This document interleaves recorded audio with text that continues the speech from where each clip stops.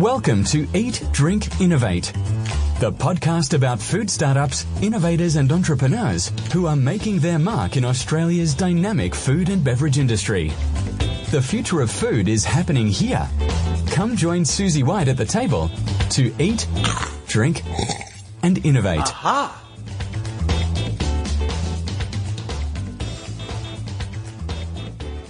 Hi everyone, I'm Susie White and welcome to episode 2.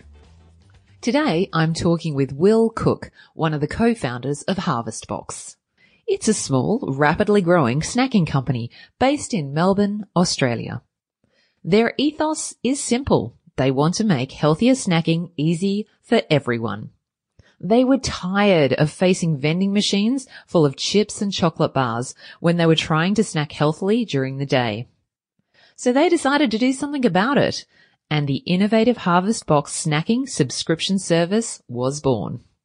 Hi, Will, and welcome to the podcast. Thank you, Susie. Nice to talk as well. Now, for any of our listeners who might not know what your business Harvest Box does, could you explain the products you make and what you do? Harvest Box is a healthy snacking business is probably the best way to encapsulate it. We're all about creating products that are better for you and take you on the journey from not eating a Mars bar and moving across to a better for you product.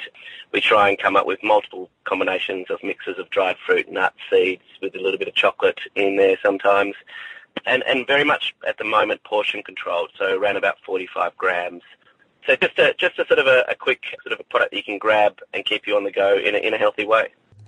And I noticed on your website you use this tagline that says guilt-free snacking. Is that what most of your products deliver? Yeah, for us the philosophy and when we started the business is no matter what product you pick up from Harvest Box, it's better for you. It removes the guilt of what you're snacking on. And these days you grab something quickly and you sort of snack on it and then you feel a little bit guilty afterwards going, I shouldn't have had that bag of chips or I shouldn't have had that chocolate bar. For us, it's the product that you can grab, eat it and be comfortable with it afterwards. And how long has your business been running for? We were incorporated and started to do things in 2010. 2010 and then 2011 is when we really started our subscription service. So about 7 or 8 years now. And how big is your business, Will? Maybe it would help if you gave us some idea of what your distribution is like currently. Harvest Box has about 17, I think, products now. We're ranged nationally in Coles supermarkets across 10 different products. We're ranged in Coles Express, Costco with a big bag format, WH Smith, BP. We also export to about 7 countries as well. So we like to say that we're easily in 3,000 or more stores and are growing every year. So I forgot one of the big things for us recently is that we're now ranged in Starbucks in the Philippines, which is going exceptionally well. Let's go back to the beginning because I really want to talk about your startup journey. And before you started this business, Will, what were you doing at that time? I originally used to work for a company called Oracle. I was in software and selling financial products. I was one of the sales directors there. So completely different to food. But I've always been somebody that's wanted to own their own business and was always looking for that opportunity or the right time to do that. I left Oracle and set up my own catering business before Harvest Box, and I did that for about 3 years and sold that. And then this opportunity to create Harvest Box with 2 of my long-term friends that I went to school with. You were in IT and you went, I'm going to start a catering business. Did you know anything about food and catering? Yeah, a little bit. I mean, I used to always work in catering previous to working for big corporates, so I did have a vague understanding. But, it's amazing when it's your own business and your own idea how quickly you can learn.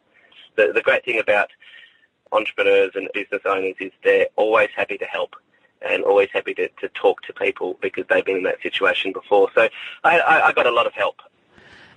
Was it successful? What made you then think, I'm going to sell this and start something different? It was successful to a certain extent, but there was a limit. And I think that's, as a business owner, you need to be aware of limitations, whether that's yourself or whether that's the business or the industry you were in. I saw a few limitations in growth. I wanted to go national when I first started it up, and it was just Victorian-based. The longer I was in it, I couldn't see how I could do that effectively. So I saw that as a good exit point. So you mentioned, I've seen some other interviews with you, and you talk about your friends and your other co-founders of the business, George and James. I went to school with them, so I've known them since I was 13 years old. So, it's effectively working with family, which is great, and there's positives and negatives with all of that. But it's something. Our friendship is what has allowed us to get through the hard times and move forward. So, the positives certainly always outweigh the negatives. And can you describe that point where the three of you got together and went, we should do something in this area? How did that come about? Thinking back now, it came about where I think James came back from overseas and was looking for an opportunity. George had a business that he actually just recently sold and was looking at an opportunity. And I was in the same situation, recently sold a business or about to sell a business and looking for the next opportunity. And we were basically sitting there and believe it or not, at a pub, sitting there and talking about different things and different opportunities, what the market was doing. And James actually mentioned a business in the UK that was doing something that we thought was quite cool. And we sort of took that and worked on it. And that's where Harvest Box came from. Is it true you wrote this down on a scribbled napkin? Was that your very first business plan?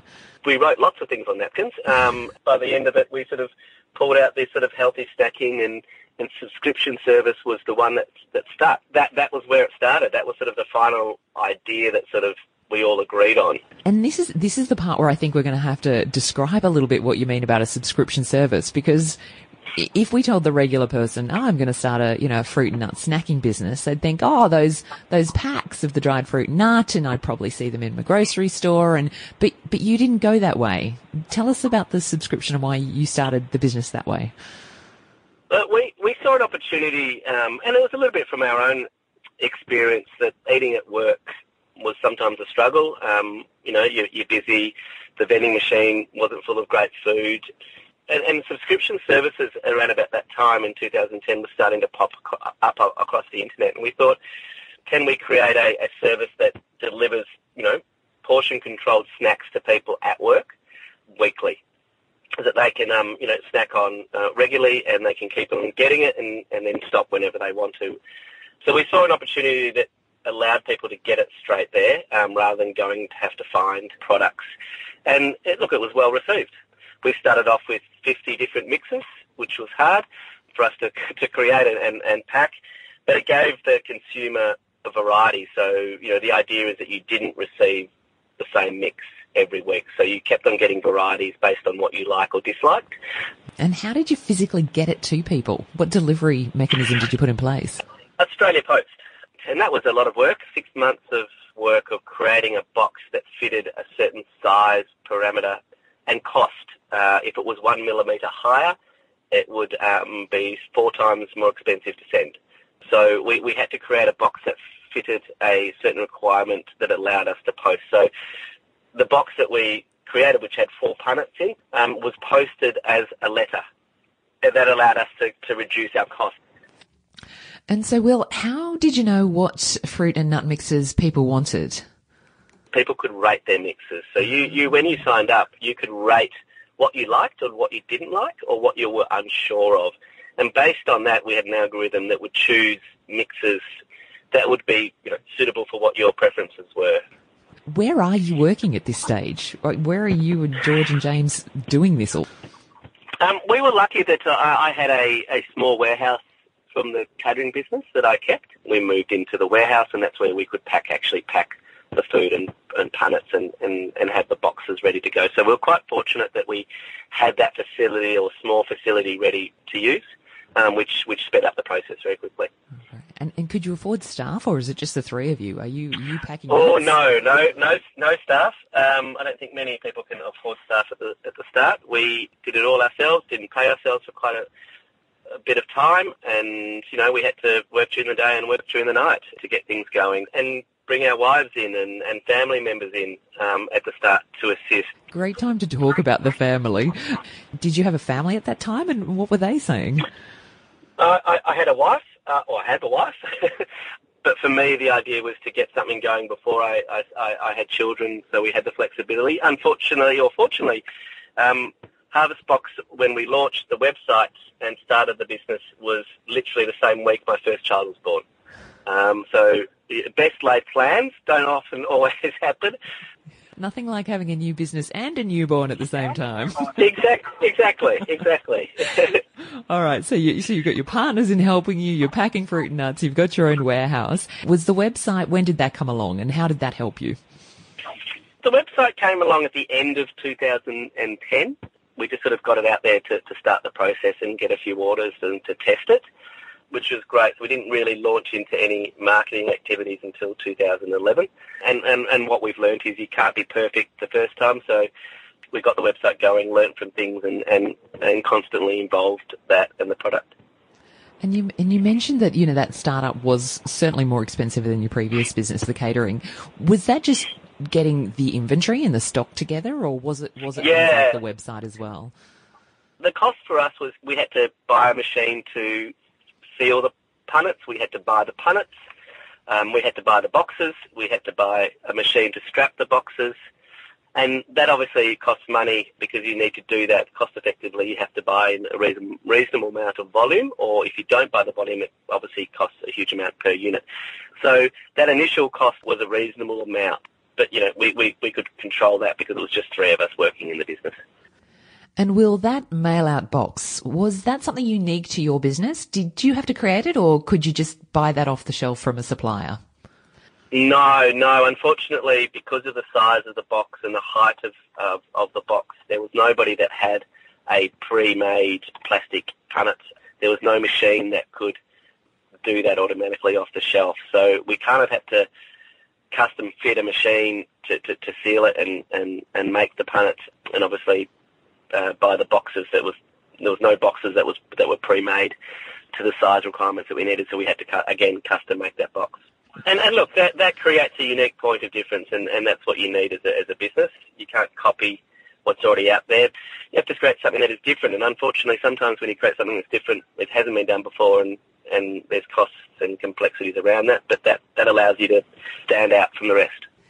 And was the cost and complexity of creating that packaging, was it worth it? Absolutely.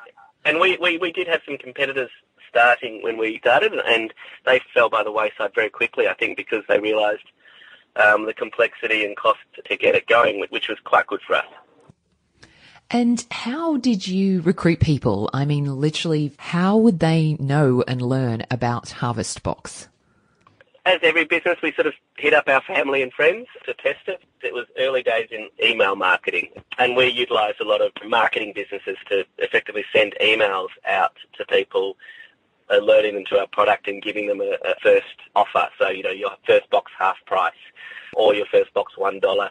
It was very much an approach to reduce the cost much as possible to allow people to try it, because it's something different, and we needed people to see what it was like because they hadn't seen it before. And was the email campaign a success? Did it help you recruit people?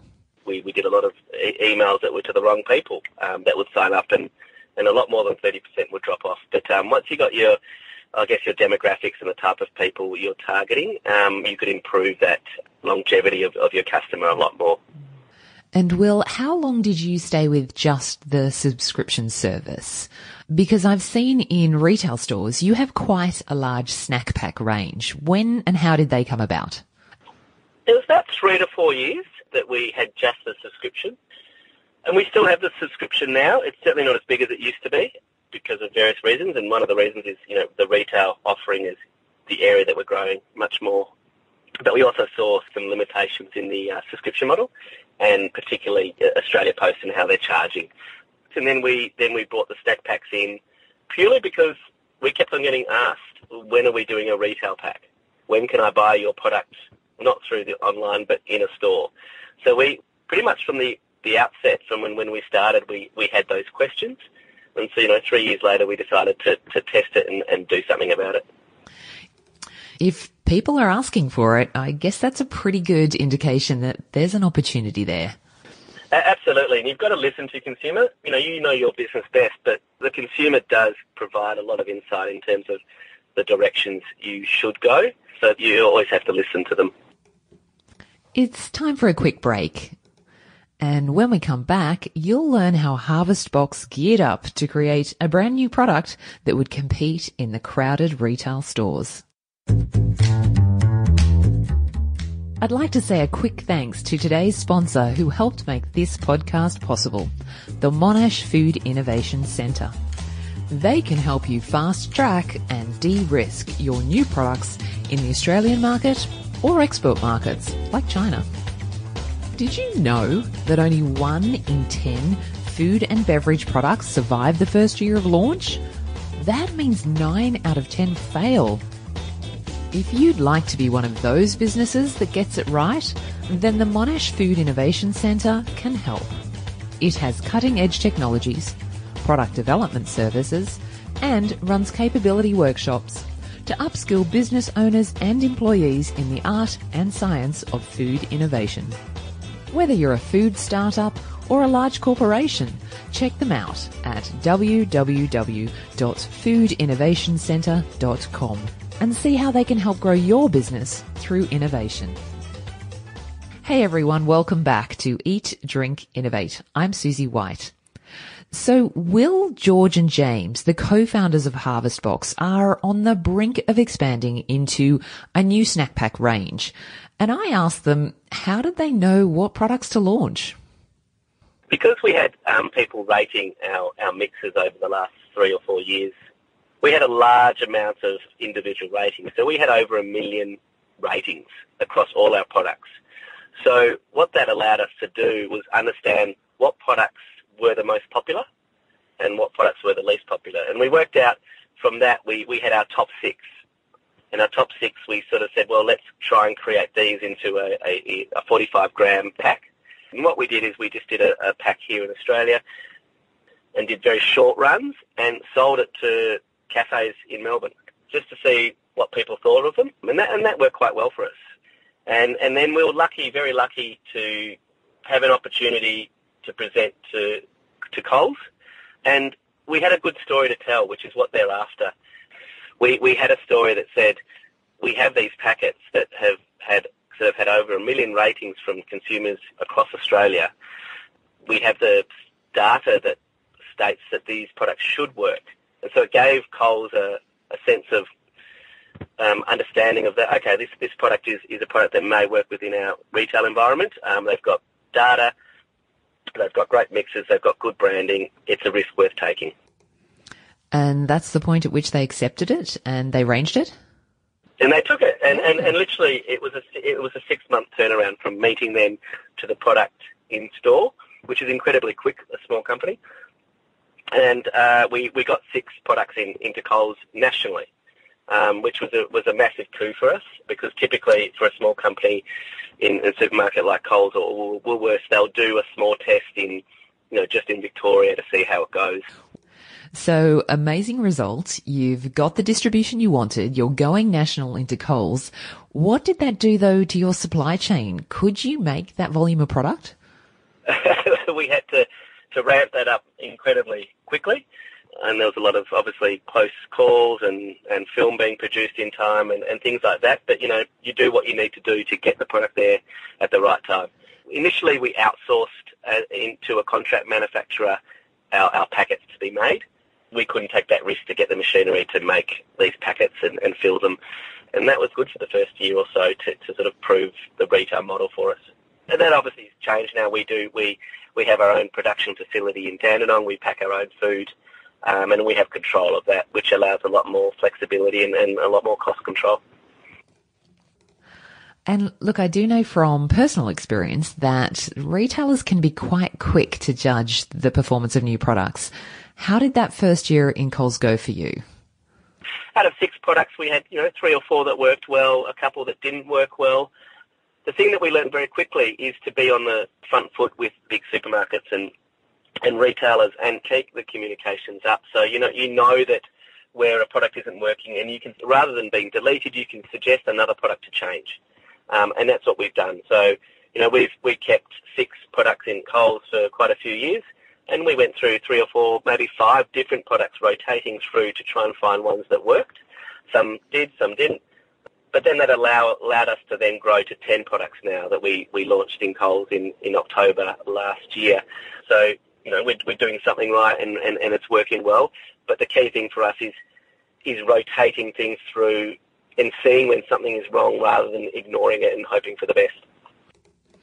And the success you saw of the range in Coles, were you able to leverage that and go get more distribution, maybe with distributors?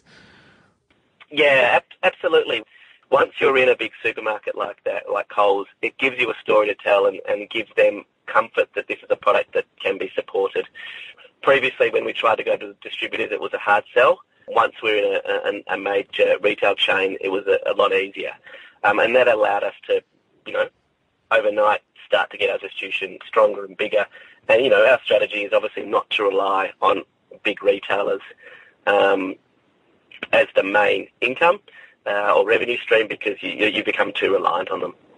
Yeah, absolutely. And Will, you mentioned that for a number of years when you were ramping up the business that you used a local co-packer. How did you know it was the right time to change that, and when did you do that? There was a few negatives about contract packing. You didn't have enough control. You couldn't bring a product to market quickly to test it. So we sort of took the plunge to invest in a machine to do it yourself and a facility that became available. So we took that opportunity. It was a bit of a risk, but we thought that was an opportunity to allow us to grow and have more control, and that was probably the best decision we could have made, to have more control of our production process and effectively our destiny in terms of where we could grow and be a little bit more nimble.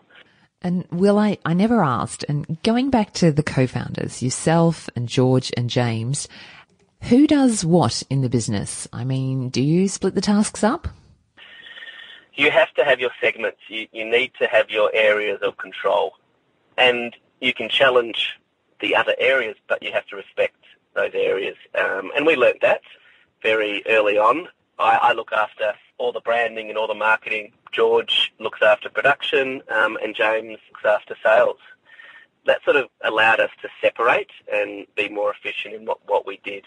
And we did that early on, which helped immensely. Let's dive in now, Will, and talk a little bit more about your products themselves. What's the benefit of the product range, and why do you think people are responding so well to them? So our products are very much based on sort of natural food, dried fruit, dry nuts, easy to eat, no additives, no preservatives, no artificial colours, and trying to keep it as simple as possible. We've developed them to allow people to start the journey of snacking better. And if you're incredibly healthy, sometimes you don't have that flavour, and it's very difficult to get people to stop snacking on junk food or confectionery and go towards a healthier product. So we sort of define our products as that initial step to start that journey of snacking better. Our most popular product at the moment is a product called Power Mix, and that's just a normal trail mix, but it's got a little bit of chocolate in there. And Will, I have tried your strawberry milkshake mix, but I was also equally tempted by the Go-Go Goji and the Berry Bazooka snack pack. I just wanted to know, those are pretty funky and evocative names. They certainly caught my attention. How did you come up with those? Well, when we were creating names, it's a dried fruit and nut mix. It doesn't sound very appetising. And we sort of tried to pull it back and said, well, if we're trying to convince people to move from confectionery or a bag of chips to a healthy snack, well then the name needs to be appetising. It needs to grab their attention. It needs to allow them to grab that packet because it sounds good. So we created names that had a reference to what was in the packet or had a reference to what the outcome was. So, the outcome for Power Mix is, there's a little bit of chocolate in there, nuts and dried fruit. So it does give you some energy after you eat it and get you through the day. Strawberry milkshake, it's got yogurt balls, strawberries, blueberries, sultanas. It's meant to be like a strawberry milkshake. As a brand that isn't well known as the bigger brands, the packaging is very important and the ingredients are very important, but the name and the feeling associated with that name is incredibly important. A lot of products that I see in the health and wellness space are very serious and very worthy about their healthiness. But when I look at your packs and I read the names and the descriptions, it's really bright and vibrant and fun and playful. Why did you choose to position them in that way? You have to live your brand, so your brand has to reflect who you are, and we're fun, and we like to enjoy ourselves, and we like to push the boundaries. And Will, I've noticed you've kept the subscription model going, and you're often asking your members for feedback on new products and new flavours. Are you using that to find out what might be successful in the market for new launches? Absolutely. It's really good for us. It allows us to test products. It allows us to ask our consumers really quickly. We often ask people questions and get an amazing response about, what's your favourite ingredient, or what's your favourite superfood, or what do you like to give your child as a snack. It allows us to ask questions, and it also gives our consumers a sense of involvement in the journey of Harvest Box. And you mentioned that you've now taken the business beyond just Australia. Why and how did you take that next step? Our long-term strategy was always to develop offshore as well. With the help of the Victorian government and the trade shows, it allowed us to go into the trade shows in Japan, trade shows in Hong Kong, China, and Singapore, and test the market there. We got an immediate response, which was amazing, and exports started pretty quickly. Slowly, but it's grown quite a lot now to be in 7 countries. So being ranged in Starbucks in the Philippines, which is a massive coup for us, and selling really, really well. So you've obviously got a successful business on your hands, Will, and I'm wondering how high is up in the future? I mean, what are your plans for Harvest Box? It's an interesting question, because we're at that stage now that we're sort of looking at what can Harvest Box be and where can Harvest Box go to.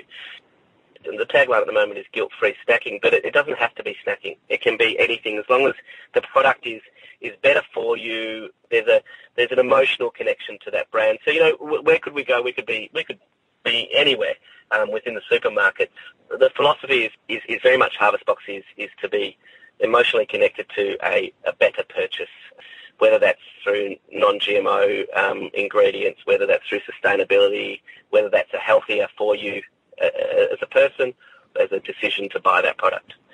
We think that the sky is blue, and we can go a long way, and hopefully we will keep on growing. And considering the success of your business and the expansion you're going through, has anyone come knocking, asking to buy the business from you? A year ago, that we had a lot of people asking that question. We'll always talk to people, but we're still self-funded. We still think we can do a few more things ourselves before looking at that option. Mm-hmm. At the end of the day, we enjoy where we are at the moment, and we're having fun, and we're still growing. So who knows in the future? And thinking about your entrepreneur journey over the last 8 years, Will, what personal skill or attribute do you feel has helped you the most? Being aware of what you can do and can't do is a great asset, and relying on other people. You can't solve every problem yourself. You have to utilise other people and other experts. It's amazing how much help we've got in the early days from people that were bigger and better than us, and to a certain extent were competitors that were happy to provide assistance and suggestions on what to do and what not to do, which were great. But some of those suggestions you have to ignore because you have to follow your gut. And I think that's where we've grown, is when you follow your gut and stay true to what you believe. And Will, what advice would you offer to wannabe food entrepreneurs who may be thinking about starting up their own food business? It's a good question. The easier life would be to stay where you are, but if you're passionate about something, give it a go, because you're always going to regret not doing it. And that was the reason why I started Harvest Box, because I always had that burn inside me, and I knew that if I stayed in the corporate world and I got to 50 or 60, and I'd always regret it. So my philosophy is to try and to do the things that you've always wanted to do and have a go. And if it doesn't work, that's fine. You can always go back to something else, but you'll never lose the regret if you don't try and do something that you've always wanted to do. So it's a hard life. It's very challenging. It's very emotional and up and down, but it's also very positive in how it affects your emotional well-being when you do something, you do it well. And there is no better feeling. And if people would like to find out more about Harvest Box and where to find your delicious products, where would they go? Well, you can always, obviously, it's easy to go to www.harvestbox.com.au, and that's got all of our products. It also has where we're stocked. For us, we always say that the easiest reference point is Coles Express, and Costco, as well as BP are the key national chains that you can find us anywhere. But you also can find us in lots of IGAs, and we're in Dan Murphy's and things like that. But, if you ever want our products, you can buy online from us direct. Look, I'm always happy to chat to people. So if there's somebody who's wanting to start a new business, feel free to make contact. Always happy to chat. And thank you so much, Will, for coming on the podcast today. It has been just inspiring to hear your food startup story, and I wish you every success in the future. Thank you. It was good to relive a few things. Thanks, Susie. Aftertaste, the sweet taste of success. Thanks for sticking around. This part of the podcast is when I think back on my chat with Will Cook from Harvest Box and talk about the innovative aspects of his business. And today I'd like to talk about the 10 different types of business innovation and how I see Harvest Box using this strategy for success. Now, the 10 types of business innovation that I'm talking about today were first identified by Doblin. That's the innovation division of Deloitte Consulting. And they suggested that most businesses only focus on one type of innovation, and that is product performance. However, there are actually 10 areas across your business that you can be innovative in. These are areas like profit model, how you choose to make your money; network, how you join with others to create value and go to market; your structure, how you align your talent and your assets; process, how you develop and create your offerings; product performance, how you differentiate your product or service offer; product system, how you create complementary products and services; service, how you ensure and enhance the value of your offerings; channel, how you connect your offerings with customers and users to go to market; branding, how you represent your offer and your business; and lastly, customer engagement, how you foster a distinct experience with your customers. Now, Doblin compared the type of innovation that was undertaken by high and low performing businesses.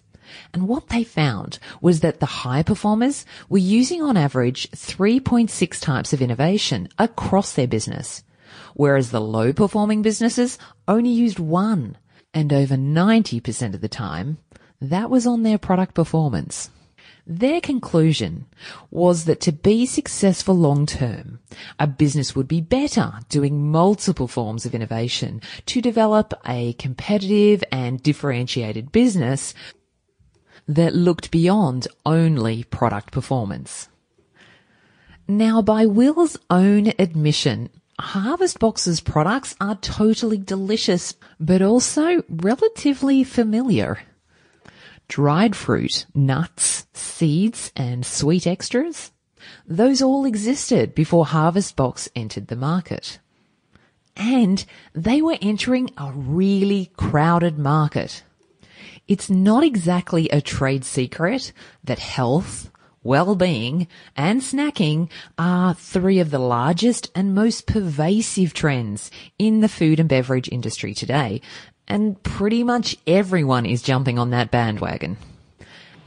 Let's talk about how Harvest Box was successful when they very first launched into the snacking market.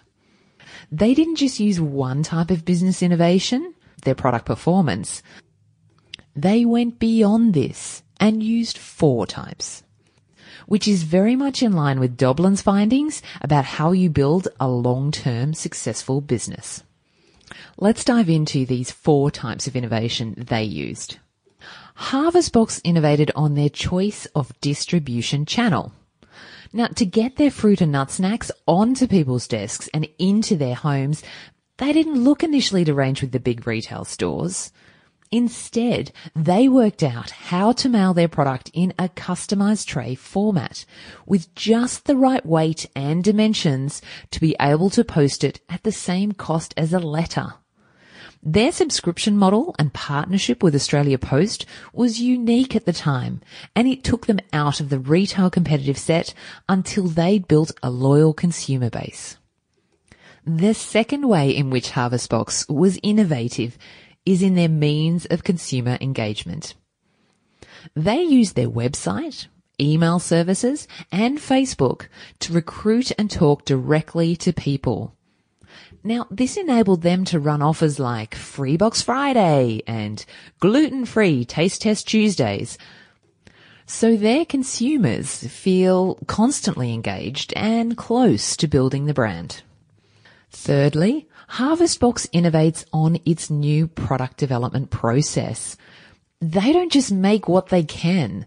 They are constantly reviewing the product ratings from their subscribers and asking for feedback from consumers on their future proposed products. So they're able to constantly innovate new and improved product offers that are based on what people really want. And lastly, HarvestBox innovates on their profit model. When they very first launched, they established a simple subscription model. They set a fixed price for their customized tray of fruit and nut snacks, regardless of the changing type of products in that tray week by week. This made it really easy for consumers, and it developed a secure and predictable revenue stream for the business. Being innovative in these 4 areas really helped catapult HarvestBox into the world of healthier snacking, so that soon major retailers and food service providers in Australia and overseas were interested in ranging their products because they had a successful track record. Now, as food entrepreneurs, we all know the world does not stand still, and since I even recorded this podcast, HarvestBox have announced that they are closing down their subscription service.